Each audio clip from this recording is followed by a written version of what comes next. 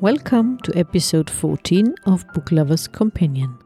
For this episode, I had the pleasure of an intriguing conversation with Jane Alden, winner of the 2019 Lesvik Bard Award.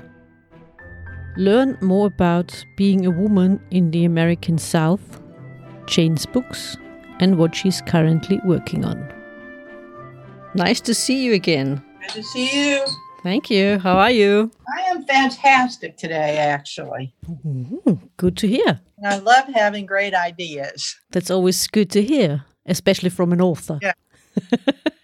Yes. Good, wonderful. So you have nice weather as well. It's beautiful today in California, Southern California. Yeah, it's great. Yeah, lucky you. The last few days haven't been so nice here. Cold and windy and rain, but we shall not moan because we need the rain. Since the whole thing started, I've only read 2 books. This is no. It's hard for me to read while I'm writing. I do a lot of research, and I read specific books that relate to whatever I'm working on, and I don't read a lot for pleasure. So, and in the last 2.5 years, I've been writing all the time. So I haven't read an awful lot for pleasure. I go back and read the oldies but goodies, the classics. I read those over and over because they're so well done and interesting. Actually, my bright idea this morning is I'm going to put on my Facebook, I'm going to invite people to tell me what their favorite love scene is. And they can tell me why if they want, or they can just say what it is. I think that'll be fascinating. It's an interesting question and an interesting and intriguing idea, actually. I would have to think about it a lot. I'm not on Facebook, so don't worry. I would have to think quite a while to think of a really favorite love scene. So I couldn't really say just from the top of my head, I have to admit. It's the same with the question, what's your favorite book? It usually is the book I read at the time. Right. So I couldn't really say I have this author especially or this book especially. But I would say this book or that book was, or I thought about it for a very long time, even after I finished it. But I couldn't say this is the one book. I have to admit, which is interesting because I once listened to an interview with Christopher Lee, and I think he also knew Tolkien personally. And he mentioned in one of the interviews that he read The Lord of the Rings every year. I could see that. It's very dense. You can read it on lots of different levels. You can read it when you're 12 years old, and it's a fairy tale. And you can read it as an adult, and it's an object lesson Yeah, but it's also a great adventure when you come to think of it. It is, but it's very dark. Yeah, really. Yeah, at some point, definitely. I have to admit, I struggled through the first part because I thought, will it ever end? Will it ever end, and will it ever get more interesting? To be quite honest. And my German co-host asked me the other week when we talked about Lord of the Rings, he said, and why did you read the second and the third part? And I said, because I was hoping for some action. And I wasn't disappointed. So, yeah, but I read it in German at the time. It was shortly before the first film came out. And I thought, I want to read it before I watch the film so I can get an idea what it is all about. Thanks again, Jane, actually, for doing it again. And for our listeners, maybe I should say why I say again, because the first time I ran into some trouble with my recording device, and the second time we had some issues with the internet, I think, or maybe it was the conference software, I don't know. We're doing it again, so I'm glad to see you again. Zoom seems to be fine. Yeah, let's hope so. Let's move to my first question again. I know it might be tedious for you, but what you told me last time when... How tedious to talk about yourself and your books. No, never. It's not. It's never. Authors should be allowed to do that as much as they wish to. And I love to listen to you authors talk about your passion. You told me quite interesting things about your background, about your past, where you grew up and what it was like for you. You know, I thought about our conversation before, and I'm wondering, are your listeners mainly from the US? Are they mainly from Europe or That's an what?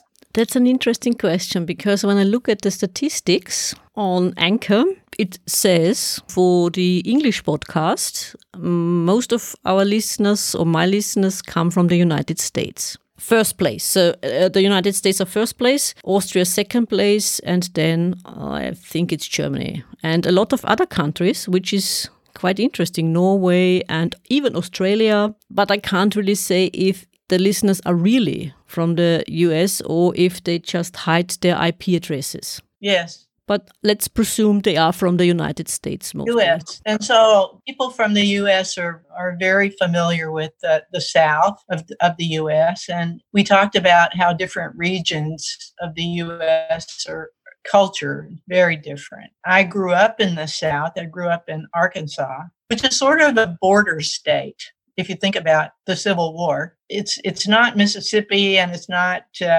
Alabama, which is considered deep South. It's not Missouri, which is considered a real border state. So it's a little bit interesting. But I grew up there and went to undergraduate school. So as soon as I graduated college, I came to California, and I'd always planned to do that. I always aspired to do that. I had a picture of what the freedom that would be available for me as a lesbian in California. It happened to be true.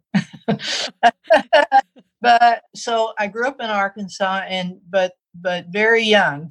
I think I was 21 years old. I came to California, and I've lived. I'm 75 now. So, and yet people from the U.S. will be able to hear a little bit of an accent in my speech. And I stay in touch with friends that I went to grade school and high school with. And I go back and visit. I have two brothers who live back there still. So you never really lose that steeping that you have in the culture of a place, even though now I've lived in California for so long. You said you can still being a Southerner in your accent. So I'm not from the United States, I'm from Europe, and the only woman I've ever known from the south of the United States is Blanche Devereaux from Golden Girls. So yeah, not authentic. I'm sorry. So you would say she didn't do a good job? Oh, I'm probably too critical about accents. I sort of like to study accents. New Orleans has an accent. Chicago has an accent. New York has an accent. Whenever an actor is portraying somebody from the South, it's easy to go off the rails. Let me just put it that way, both in terms of the idioms that they use and also the accent. But she was very funny, and that was her purpose. And most of the people watching that show didn't watch it for the accent. She was great and funny, but not authentically Southern. There was something interesting last time you said about the place where you came from. Yes. You said the way people acted or behaved was quite different from the way people in California behaved. What I mean is you said people in California are a bit more outgoing. Yes. And whereas people from the South where you grew up are a bit more stiff upper lip, we called it, because you said it's also about their past. It's where they come from or their ancestors came from. Yeah, well, the Arkansas was settled by Irish and Scot and English. So that's the background. The culture is, the norms are that you don't disclose an awful lot about your family. Family problems stay in the family. You don't go out and talk about your feelings, and you don't go out and ask about other people's feelings. You don't ask, how much money do you make? That's just not done. In California, on the other hand, people are very open about their feelings. Sometimes you wish they would back off a little bit about the openness that they have with their feelings. And you mentioned the last time we talked that this is kind of the image that Americans have in Europe is more the California, where people are more open and out there and self-centered and that sort of thing. So I've had both of those, and one has to have a sort of a dial. When I visit Arkansas, I have to dial back the culture that I've learned having lived in California. And sometimes people, I can see their eyes glaze over, and they don't tell me that, But it was that was certainly true growing up. We were sort of the opposite of what I think an Italian family would be like, where there's a lot of shouting, there's a lot of openness, there's a lot of open expression of feelings, and my family is very staid, very quiet comparatively. Yeah, you're probably right, because it's also quite different in Europe as well, because when you think of the southern countries, they're also, I would say, more outgoing and more expressive compared to the ones who are more in the north. So yes. I would say, yeah. So I would certainly say so. Uh-huh. Because I would say it has a lot to do also with the weather. Yes. Because when you live in Italy or Spain, or let's say Greece, it's the warm weather. People spend a lot of time outdoors and they chat to each other. It's not that we are that distant, but like you said, you wouldn't ask let's say a cashier in the supermarket, how are your kids, or something like that, or people you just met. You wouldn't tell them your whole story. Right. So with the coronavirus distancing, people are out more walking with their families, walking their dogs, jogging, bicycles, that sort of thing. And they're more likely to engage with you across the street, hello, how are you? Even though you don't know them. And I think we have a basic human urge to connect. At least we do here where I live, it seems like to me, in California. And if you apply this to writing and to books and to authorship, how you write dialogue, how one writes dialogue is, you have to be, your craft is to develop an ability to stand in your character's shoes, because your characters aren't you, and hardly ever in fiction, and to be in that person's head in terms of how would they say something, what would they say, how would they react if you're going to write really good dialogue. I love dialogue, and I've written 2 books, and in those 2 books, I think dialogue and sort of scene setting were my favorite part. Yeah, scene setting has a lot to do also with how the reader perceives the book, doesn't it? And I think it also has to be that good that you feel as if you are watching a movie when you read. Yes. I told you the story of my second book, which is Jobina's Blues, is set in the 1920s in Southern America. And then it goes forward for the second part to the 1970s in America. And my characters, several of my main characters are African American. And so writing the dialogue and getting the culture right for that story was really, really important to me and important to the book. And to do that, there's an organization called the Golden Crown Literary Society. They have a service where they'll list beta readers, and you can go, if you're a member, you can go on their website and identify people who enjoy the kind of writing you do, historical fiction in this case. They are willing to read your manuscript and advise an author on things like dialogue and culture and the scene. And they were so important to me in writing these characters, because I'm clearly a very white lady. I am from the South, and so there were a lot of things that I had lived and experienced, but certainly not in the same way. It goes without saying that an African-American woman in the 1920s would have experienced it. I got really, really good help with doing that. And not only about the African-American part, but also I wrote a scene where a man was coming back from World War I, and he was courting one of the characters. She asked him, "Did you ever kill anybody?" And my beta reader had been in the military. And she said, this is not a thing that a caring person would ask another person. And unless you're trying to say your character is clueless about what this would mean to this man, you shouldn't say that. So I changed it to, were you ever afraid? And that was really, really helpful and useful. And so the beta readers in the case of Jobina's Blues were really, really helpful. And you also said that there was no negative reactions towards you for writing African American characters. Right. Many of my beta readers were African American, so I really wanted their honest feedback about that. And the feedback that I got was that just the opposite of negative. It was very positive, that the culture and the dialogue and everything was all right. I certainly didn't try to, like Blanche Devereaux, become one of those characters, because that would have been very inauthentic.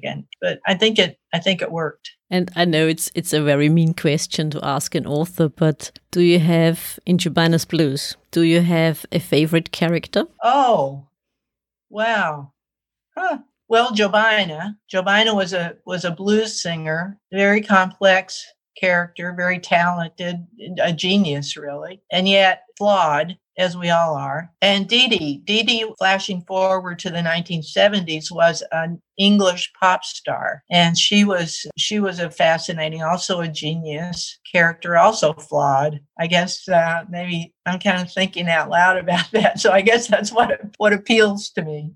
And you also said last time some of the characters or some parts of the story are based in fact. Yes. My little hometown that I live in here in California, a woman that I know was in a relationship with an English pop star in the 1970s. And she went over and lived with her, I think, for 9 years or something, during really kind of the peak of this singer's popularity in England. So I started writing Jobina's Blues. It wasn't called Jobina's Blues, about that story, about how my friend met this pop star and how they got together and so on. It was not a happy story, true story. And so my idea was to make it a happy story. As I was writing that story, then the characters from 1920 showed up, and one of the main characters is a grandmother of the characters in 1970. So that's how that happened. And you said Jobina, the character in your book, is a genius singer, blues singer, and is she based on some real person, or is she a combination of more than one person? Sort of a mashup of Bessie Smith, and I guess Bessie Smith would be the most like her. She's a kind of an amalgam of many different blues singers in that time, and they were very successful. There were theaters throughout the South that were African American only. If white people came, it had to be on a special night, and the white people had to sit in the balcony. There was a booking agency that booked these acts throughout the South, and they played in very elaborate theaters, and they packed the house. And it was after between the First World War and the Second World War, before the Depression. It was an interesting time. But yeah, she's kind of a put together of several of those women singers, and they were women who were very much in control and in charge of their own careers, but they couldn't come right out and be that. They had to have men kind of as their front to be successful. So there's part of that in the book too. Been thinking of Little T, her manager or whatever. Yeah, yeah. Because that would have been my next question, because she seems so capable in your book, and yet there was this little guy, I don't know if he's little, but the way he behaved towards her, it was as if he owned her. Yes, he did, and she let him think he did. She really used him in a way too, because she needed him to drive the band around and to keep them away from the chorus girls, and to, be a strong arm to negotiate contracts with the white establishment. He was the kind of the little bantam rooster. That's how I pictured him. And we should also mention that you've won an award for Jobina's Blues. The Les Fick Bard Award for Fiction. Yes, I got that about 2 weeks ago, and the lovely award came in the mail. Very beautiful. I was just totally blown away. Congratulations. Yes, thank you. Because I have to say, I've only finished your book yesterday. Oh. Yeah. Yours is the second book I got to read since this whole thing happened. I'm honored. It was a good read. I wanted to finish it earlier, but I spent so much time in front of this thing.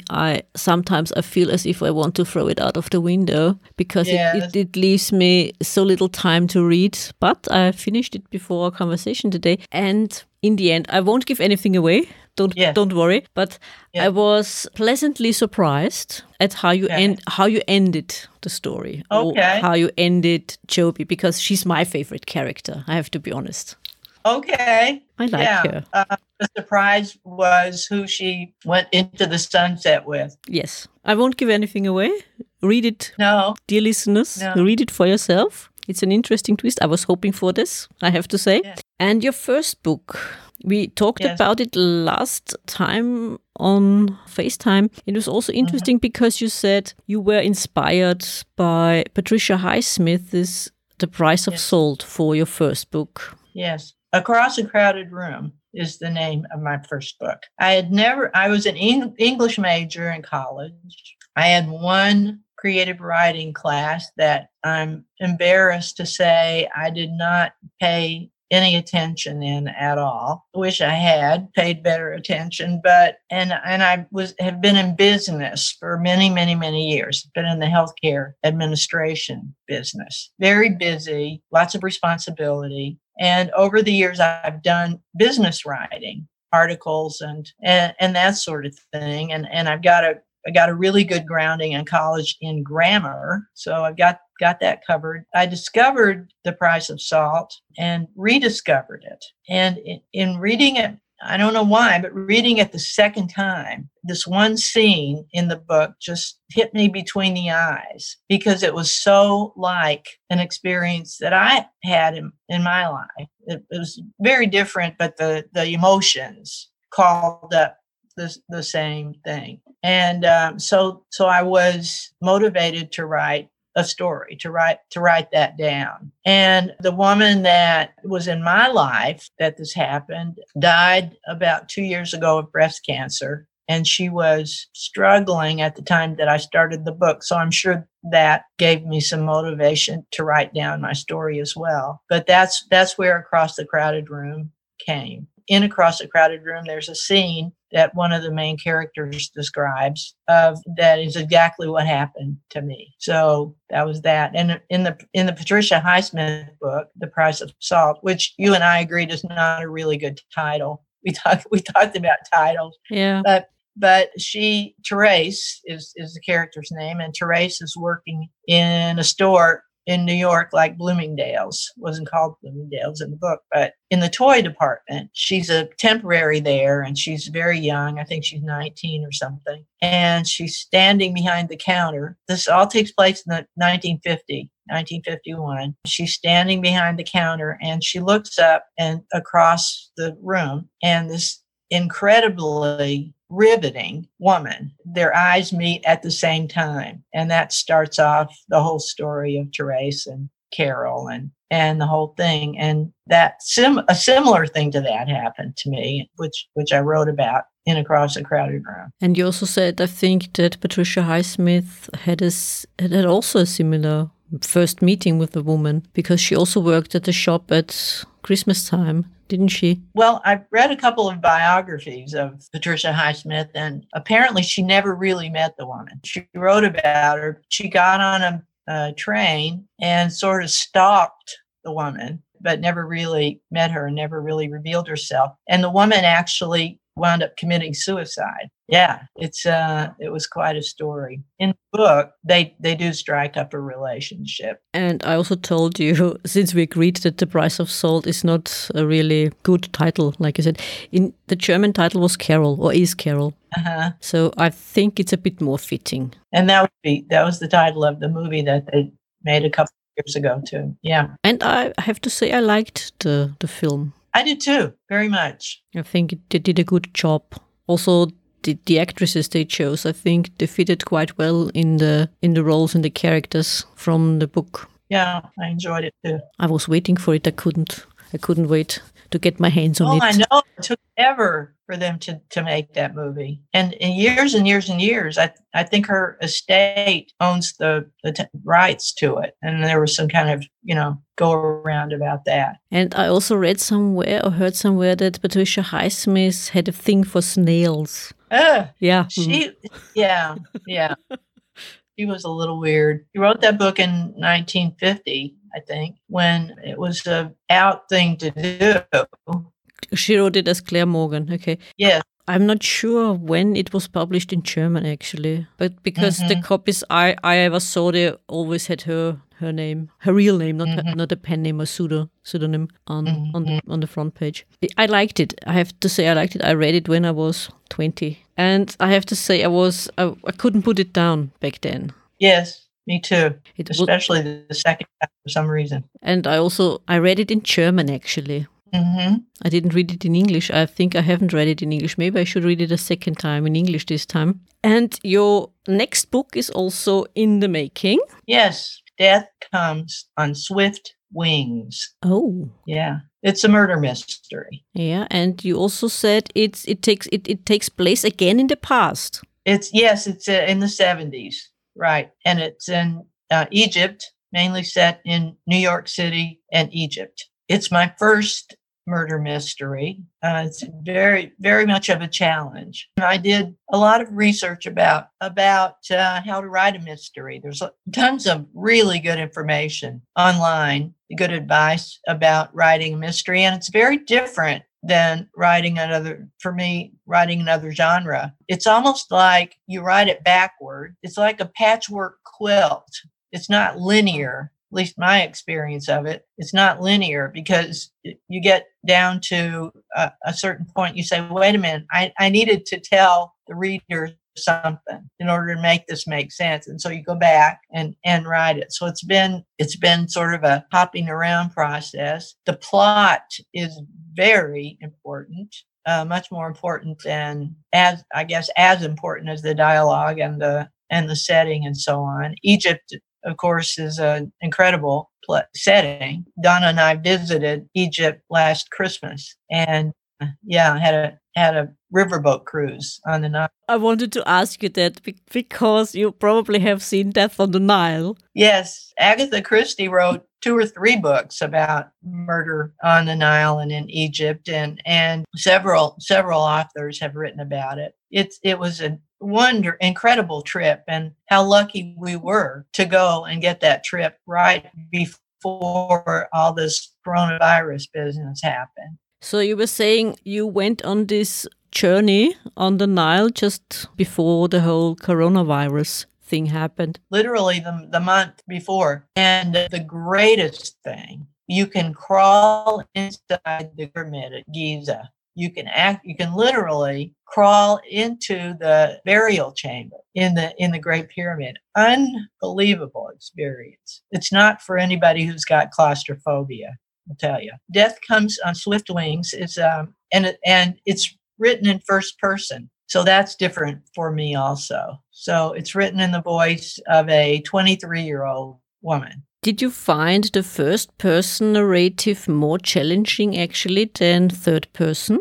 No, I'm quite enjoying it, really. I noticed in the first 2 books that often I would write a letter that was part of the book. Letters are, of course, in first person. And I would always really enjoy those, and they would really go fast, and they would seem to be very successful. It just occurred to me, well, gee, maybe you want to write this in first person, the whole thing. So no, I'm enjoying it. I'm enjoying it. Somehow I'm able to get more inside of the character in the first person and stand in the shoe. We talked about standing in the shoes of a character. It seems, it's just fun to write it in first person. I don't know that I would always do that, certainly not always, and she's an interesting person. She's young and she's naive in a way, and she's also Southern from North Carolina. She's an interesting kind of a temperament type, sort of opposite from my temperament type. very detailed, organized kind of person. So it's fun. It's fun writing her. And you already have a title, because we were talking about titles last time, and you said you always struggle with the titles. I struggle, but I'm feeling like I nailed this one. I really like this one. Good. Yeah. It sounds good. It sounds intriguing. And you also said it's not just set in the 70s, but there's also another timeline, or there will be another timeline in your mystery. Yes. Would you like to elaborate, or is it too much? No, yes. Part of the mystery, there are actually two murders that are more than that, but two that are, I guess, important. One was the murder of an Egyptian queen 3,000 years before this action takes place in the present day. So the main characters are trying to solve two murders at once, one of which happened 3,000 years ago and one contemporary, and the two are related. Yeah, there's sort of part of the book, the beginning of the book takes place during the 3,000 years ago part. Intriguing. That's quite interesting. You said it's quite interesting for you to use the first person voice in this book. Yeah. And I think we've also talked about it a bit last time. What about avoiding appearing omniscient? Because as a first person, you can't be omniscient. Did that come up for you as an issue during writing? Yes. Or not at all? Yes. It creates some plot intricacies because your character has to be there whenever action takes place. And for example, part of the action here is that there's a suspect in the contemporary murder, who gets questioned by the police. And my character would have no business being in the room while he was being questioned. And so I struggled with that. My partner is a lawyer by profession. So I asked her help with this, and she said, "Oh, no, that the police would never let, a civilian be in the room when this was happening." And so I had the questioning happen before they called the police. So my character was able to get the information that she needed before. So it's just kind of technical plot things that you have to be careful about. Tense is hard for some reason. If you're not careful, you lapse into past tense versus present tense or whatever. And the book past tense, written in first person past tense. And I think we talked last time about this tool that's online. It's called Writer's Diet. Yeah, you mentioned it. Yeah. It's a wonderful little utility that you can take up to 1,000 words, and you put it on, you copy it, you put it on the website, and it will edit for you and give you a score. I think the best is lean and the other is bloated or some terms like that. And it advises you how to tighten up and focus your writing. Very, very useful. And another question just came up for me. You said there happen a lot of murders, not just one or two, more than that. And you also said last time that you read a lot of Agatha Christie and Conan Doyle, Sherlock Holmes, probably. Yes. And were you ever interested in writing? It's not out yet, your book, so I don't know. Just asking. A kind of locked room mystery.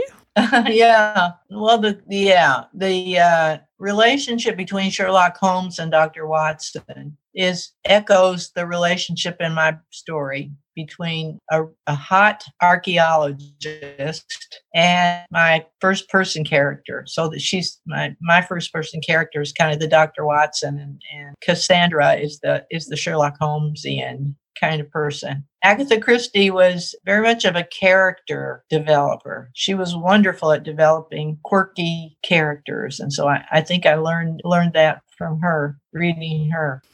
Especially Mr. Hercule Poirot. Yes. He's quite a character. He hates being called French. He says, no, I'm Belgian.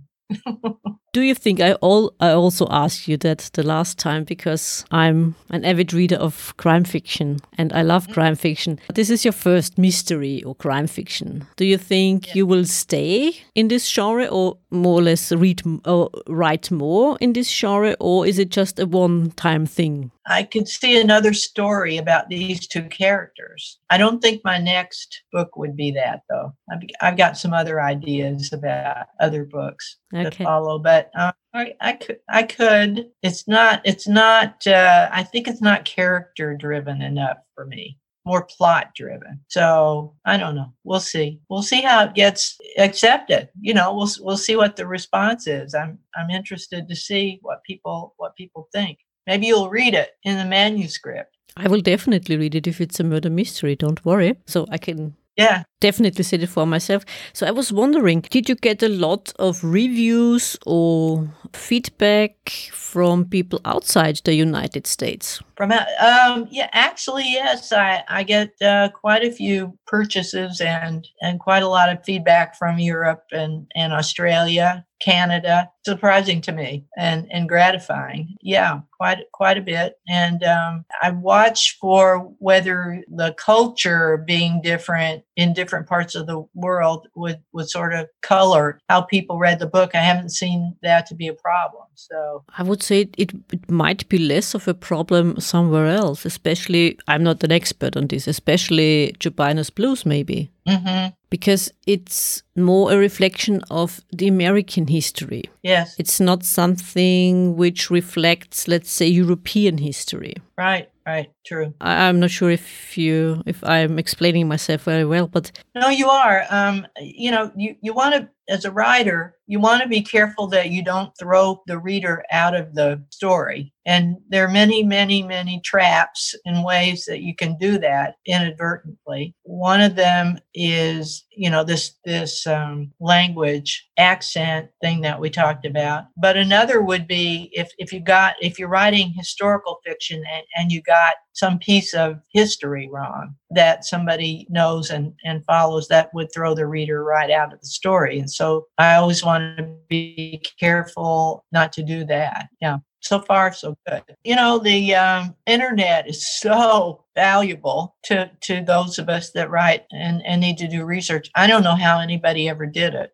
I guess they spent their lives in a library is how they did it. But it's so much, more accessible to be able to, and with Google Earth even, you can actually be there. One of the scenes in Across a Crowded Room, in Jobiner's Blues, one of the scenes in Jobiner's Blues in the 70s, the English singer is singing in a nightclub in Soho. And on Google Earth, you can actually go into Soho, stand in front of the club, and, imagine how that really was. What a wonderful conversation. Thank you so much. I've enjoyed it. Yes, so did I. Is there anything else you would like to add? Anything else you would our listeners to know about your books, about your craft, about... I would just say that authors love feedback. We love connection. One of the things that I've noticed about I'm basically a businesswoman, have been, and it's a funny business. It is a funny business in the sense that many of the people in this business are very deeply introverted. The writers, the publishers, the editors are just, and they'll admit it. It's not like I'm saying something that they wouldn't recognize. And the connection, the ability to connect with people through our writing is wonderful. And so I would just, urge people to go on Facebook and to go on the critique sites, Amazon and all those. And let us know what you think. Let us know, how we can get better and how we can entertain you better. Because that's how we connect. And do you also go, before the whole coronavirus thing, did you also go to events? I love to do readings and book signings and so on. And I was just getting into doing that when this whole thing hit. But yes, I love to do those. Yeah. And within the lesbian writer circle, or between all the few publishing houses there are, is there also something like a, let's say, convention? Mm-hmm. Well, the Golden Crown Literary Society has an annual convention. That's the biggest one and the most well attended. I think they probably have 600 or 700 people there's also a mystery writers one that is, I don't think that's particularly lesbian, but and then there are regional conventions, like we have one called the Left Coast Literary Convention that happens in Palm Springs every year. That's a smaller one for people kind of on the West Coast. Texas has one. Provincetown has Women's Week, and part of that has to do with books. There's one in Rehoboth Beach, also on the East Coast. So, we used to have bookstores. We don't have those anymore.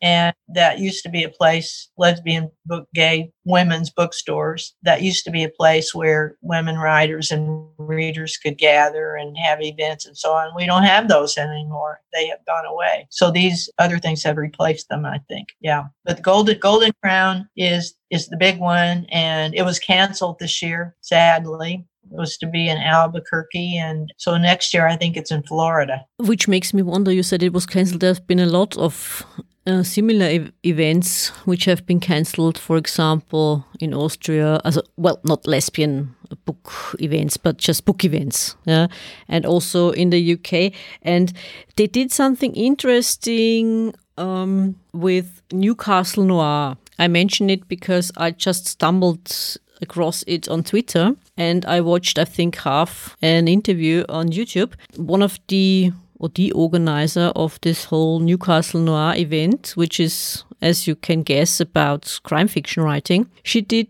a few interviews on Zoom or via Zoom and put them on YouTube. Mm. Two of them at the same time. It's a bit like a panel, which is a wonderful chance actually to stage the event in this way. Yes. I was wondering, are they thinking about it as well at the... They are. I'm not, a part of the planning for that and so on, but I think they are looking at virtual kind of things. But the panels that happen at the in-person events are wonderful. They have reading. They have panels of authors reading their books. They have panels that talk about the craft and marketing and technology, and it's a really useful, wonderful thing. I've been to everyone since I started writing. Very helpful. And is this also a way for writers and readers to connect? I would say it's probably 25% authors and 75% readers. That's a guess. I'm not sure about that, but yeah. For the readers, it's wonderful to listen to the authors. And do they also have panel for new authors? Yes, they do. And Golden Crown has a new authors training program that one can apply to and sign up for, and they have faculty for that and so on. And they always have, presentations of those too. Quite a great outfit. I was also wondering it might be a strange question, maybe, I don't know. How would you say, are books received which are written in British English with a certain kind of vocabulary and so on? How would you think they would be received by an American audience? Since usually books from the UK are adapted to American English. Well, yeah, I suspect, also, I don't know this for by far the most popular genre of lesbian fiction is romance, contemporary romance. And I think contemporary romance readers are looking for contemporary language. I would think American English. I'd suspect. I'm not an expert on this, but I'm never at a loss for an opinion. Yeah, I asked for your opinion and I'm interested in your opinion. So, yeah, you might be right.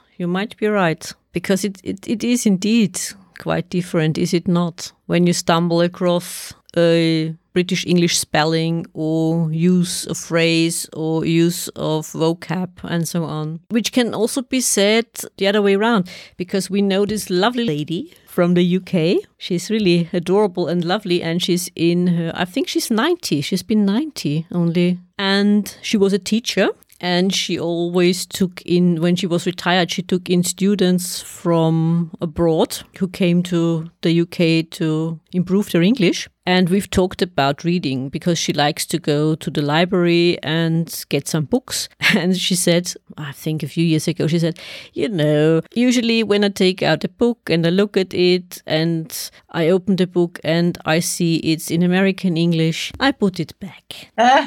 So she said, I don't have time for that. She's allowed, yeah. So meeting your readers or hearing from your readers would make your day, to learn more about what they like and what they don't like. Connecting. Yeah. There was also an interesting part in your book when you wrote, in Jobina's Blues, when you wrote about this time in South Africa. Have you been to South Africa?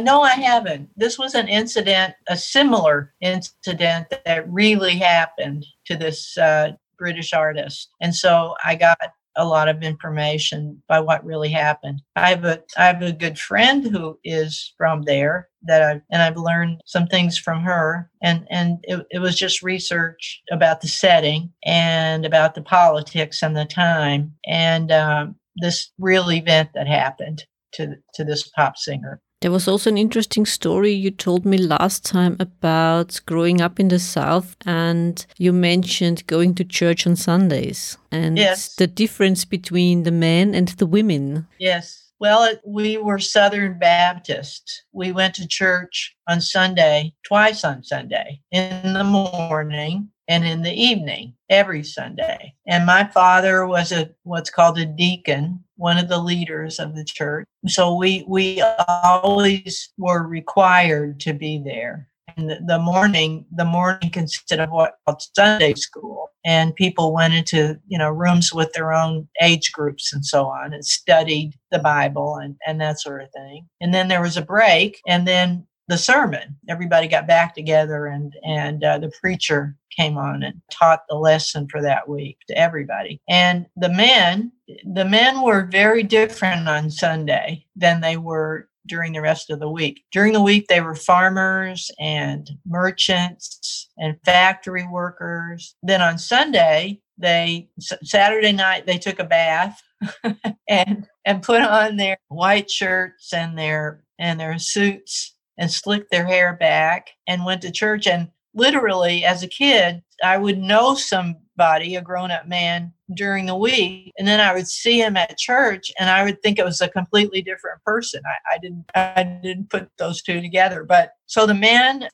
Sunday was a fellowship day for the men, and they would, after that morning Sunday school session, the break would happen, and they would go stand out in front of the church and smoke and joke with each other and slap each other on the back and enjoy themselves, enjoy the fellowship of their buddies and so on. The women, on the other hand, would either go to the nursery and get the babies settled down because they couldn't be crying in the sermon and interrupting everything, or they would be in the kitchen preparing for some meal after the service or whatever. So the women just continued their week. They did that all week. And then they went on Sunday and did it again at the church.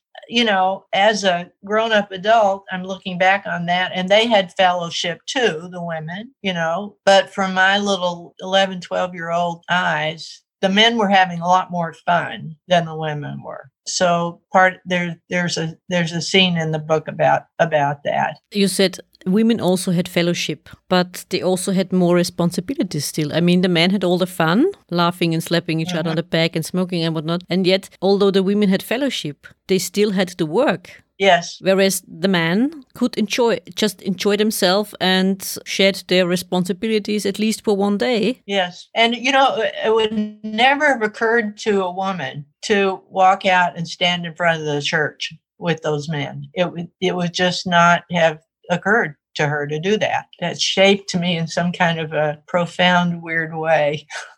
Not everybody's experience was the same as mine. The scene in the book and the one that really happened to me was that I was walking. I talked my mother into letting me skip the Sunday school part and to get ready and come for the church part. And so I was walking down this gravel road to the church, and I'm like 13 years old or so, 13 or 14. And I looked over at the men standing in front of the church, and in the middle of those men was a woman that I'd never seen before. And I just was